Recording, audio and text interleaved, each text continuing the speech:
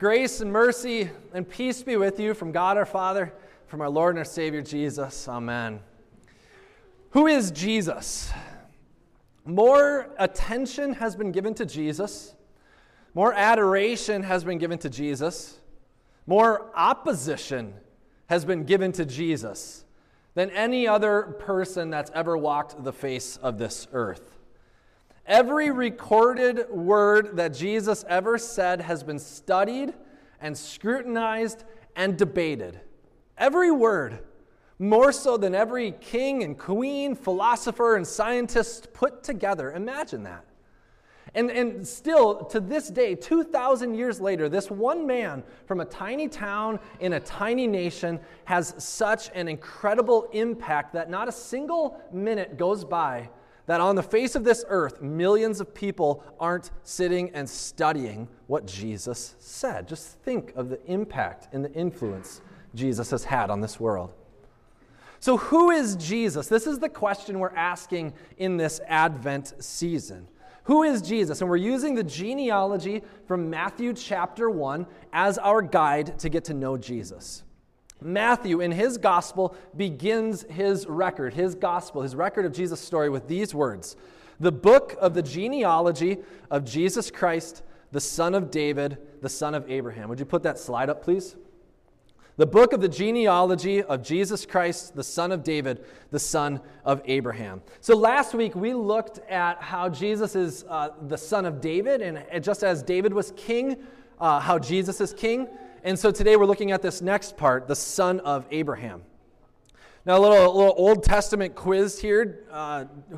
We'll just ask it rhetorically, but do you know who the famous son of Abraham was? And his name was Isaac.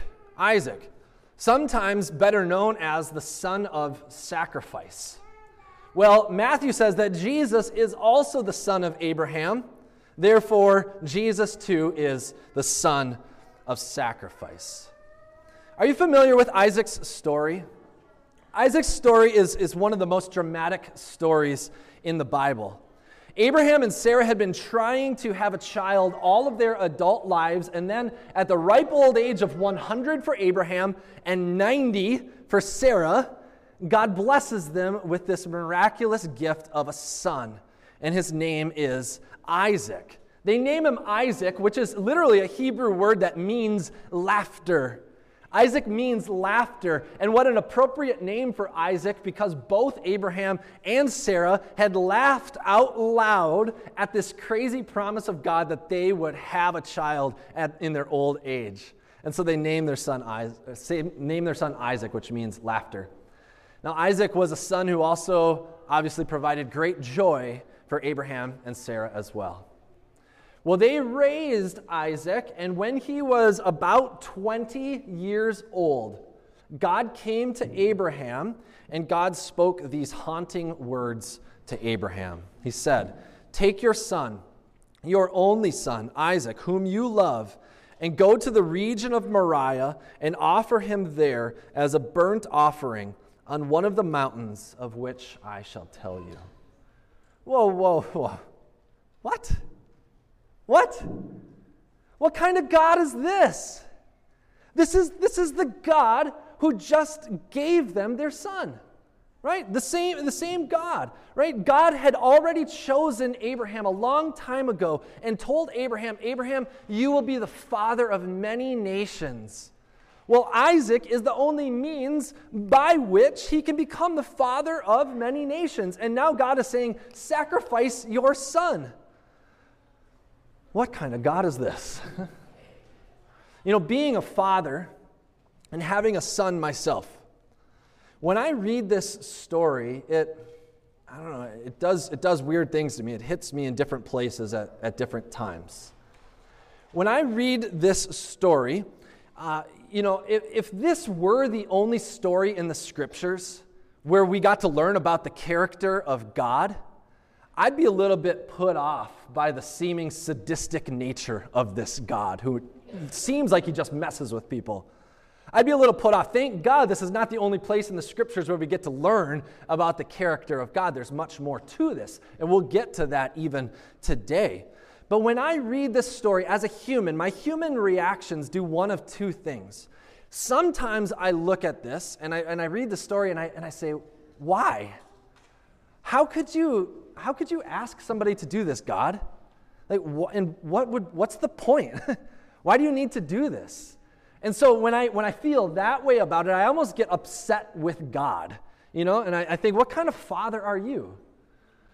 But at other times, I read this story and I think to myself, I don't know if I would follow through on God's command like Abraham followed through. As a human father with a human son, if God somehow asked me to do this, what would I do? And I think, I don't know if I could do it. And then I start to feel a bit guilty about my lack of faith, right? And so when we go through these tests, these difficult stories of God, either I get mad at God or I despair at my inability and my lack of faith. It's really easy for us to misunderstand God. And when we misunderstand God, when we don't have the full picture of who He is and what He's doing, it's really easy for us to despair or to feel guilty or to get upset or even to give up. We know something of what Abraham must have felt like. We've all had experiences in life where our heart has leapt into our throat. We've had days or experiences in life where, metaphorically, it seems like the day is sunny and all of a sudden you get attacked by a torrential downpour. A child is born with a chronic disease. A grandmother has just died. A career isn't going the way that you want it to. A father has dementia. A constant state of depression just won't loosen its grip. A miscarriage still hurts after all these years. At such points in life, it's easy to get lost in despair. We lose ourselves in our jobs, or in social media, or TV, or drugs, or alcohol. We express our pain in hatred and anger and revenge. But Jesus comes. Jesus comes. And when Jesus comes, Jesus helps. Jesus helps. He really does. Jesus really helps. And why is that? It's because Jesus is the son of Abraham. Jesus is the son of sacrifice. Jesus is the only true way out of any of this. He's the only way out. Let's take a look at this. The very first verse of Genesis chapter 22 said these things. After these things, God tested Abraham. After these things, God tested Abraham. Today, I want to look at this testing of Abraham, how God brings about tests on people in three different ways. The preparation for the test, the purpose for the test, and the provision for the test. We'll look at these one at a time. So first of all, the preparation for the test. The key words in Genesis chapter 22, verse 1 are this. After these things. Will you put up the next slide, please? After these things. The key words are after these things. God tested Abraham. So after what things? It's important for you to know that this story that we just read is not the very first interaction that Abraham has with God. Not by any means. Abraham and God know each other very well at this point. All right? So they know each other very well. God did not say to Abraham, hey, Abraham, go and sacrifice your son, and if you do, then I will choose you. He didn't just throw him into the deep end and see if he could swim. No, God actually had already chosen Abraham a long time ago. And when God chose Abraham, there was nothing about him in particular why God chose him. The scriptures don't tell us. God just chose him. And God had already said, Abraham, I want you to follow me. I want you to move from this place called the Ur of the Chaldeans to the promised land, to Canaan. And so Abraham already had. God had already, back in Genesis 15, made a lasting covenant with Abraham when he said, Abraham, I will make your descendants as numerous as the stars in the sky. So God has been preparing Abraham. He already chose him. He already made a covenant with him. He's already given him this miraculous birth of his son. God has been working in Abraham's life, developing a trust in him to trust in God. Abraham knew God well. He trusted him. So what's all this mean? It means that God prepared Abraham for this time of testing. God prepared Abraham for the test. And God has prepared us as well for the tests that we face. Holy baptism, the Holy Gospel, the Holy Supper, all deliver to us the Holy Spirit. And when the Holy Spirit comes upon us, the Holy Spirit gives us comfort and courage and conviction. The Holy Spirit gives us insight and wisdom. And the important thing to know is that the testing of God is not a pop quiz. The testing of God is not a pop quiz. You are prepared well for the tests that come upon you. The test that you're going through, whatever it might be on this day, it's not random. The test that you are going through is not random. It is not an accident. Whatever it is, God has already prepared you for it.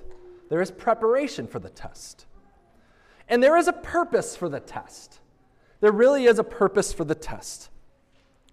When a storm hits an eagle, initially it appears as if the storm is going to take the eagle and crush him and throw him into a rocky cliff. But the eagle faces the storm and tilts its wings at just the appropriate angle.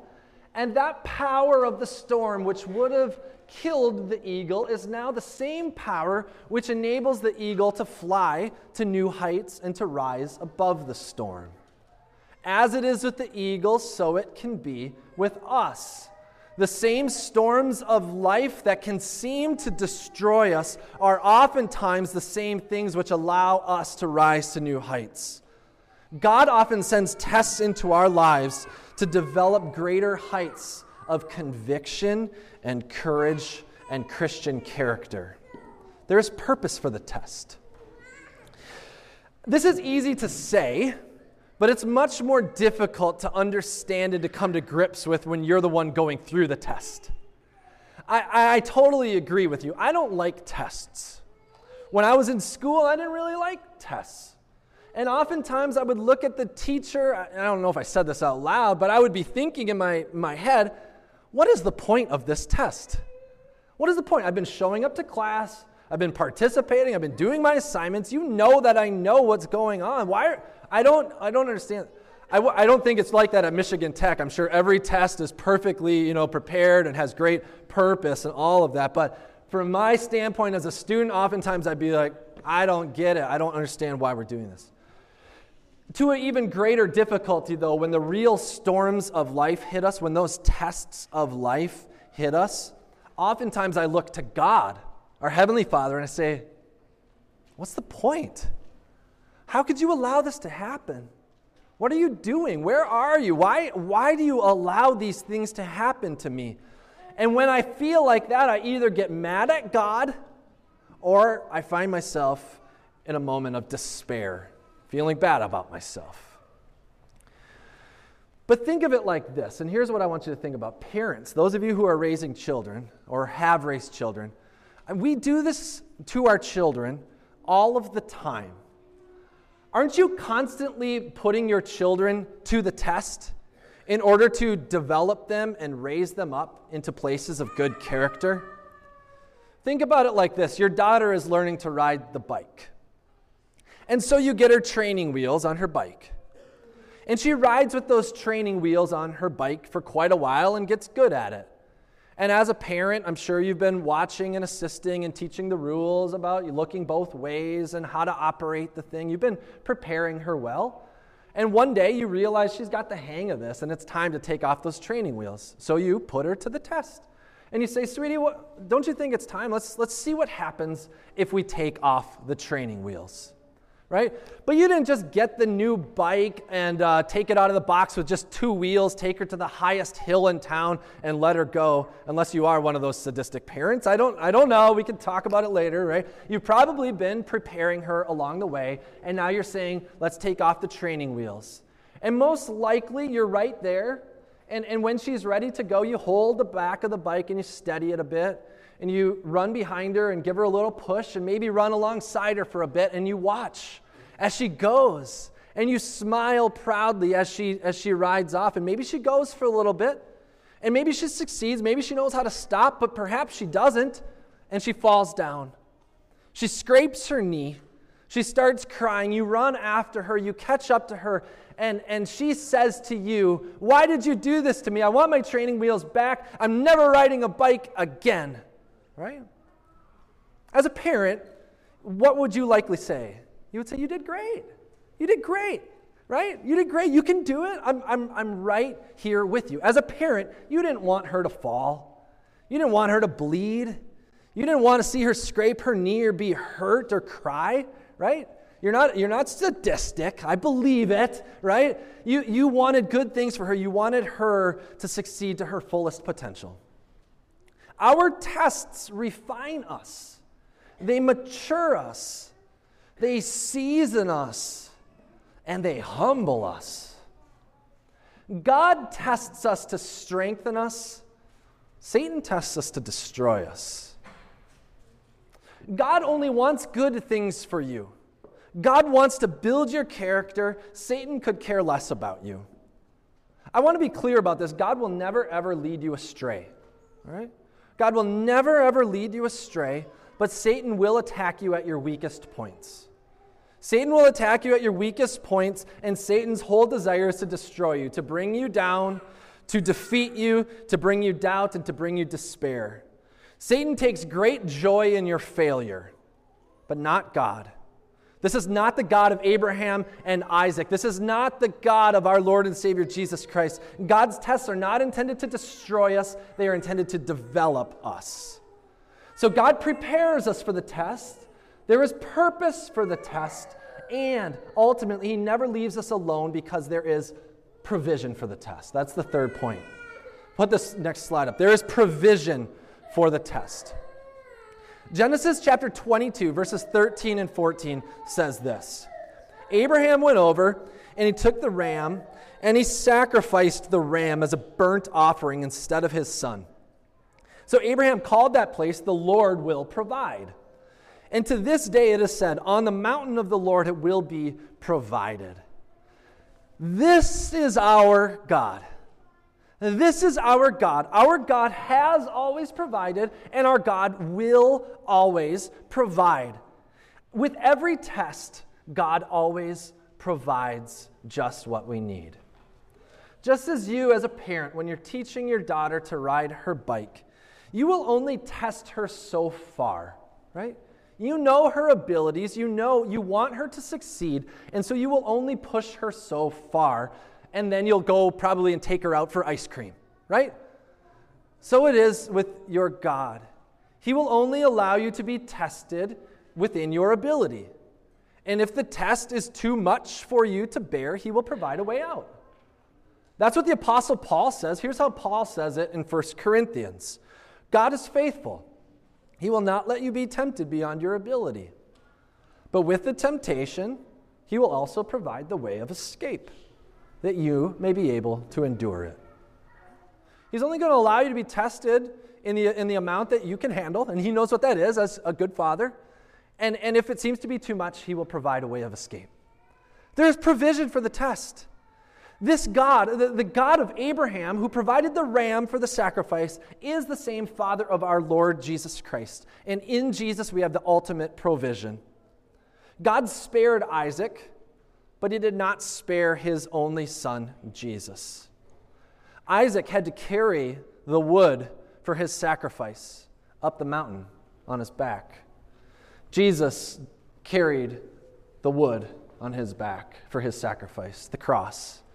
And Jesus carried it up the mountain, not Moriah, but He carried it up Mount Golgotha. And there would be no substitute ram at this point, for Jesus was the final sacrifice. But this is not the end of the story. Not the end of the story. Our sacrifice, Jesus, rose from the dead. And because he rose from the dead, he has ultimate authority. And because Christ is alive, he will die no more. And the scriptures say that death no longer has dominion over him. And if death has no dominion over him, death has no dominion over those who are alive in Christ. You will live forever in his name. And because he's alive, because he has authority, when he says, I am with you, he is. When he says, I provide for you, he does, because our God is not dead, he is alive. Did you see the joy in Abraham when that ram was provided for him? Did you see the joy in Abraham? What did Abraham name the mountain? After this whole event, Abraham did not name the mountain Mount Sacrifice. He didn't name the mountain, God, what in the world are you doing? He named it, the Lord provides. The Lord provides. That's what Abraham got out of this whole thing.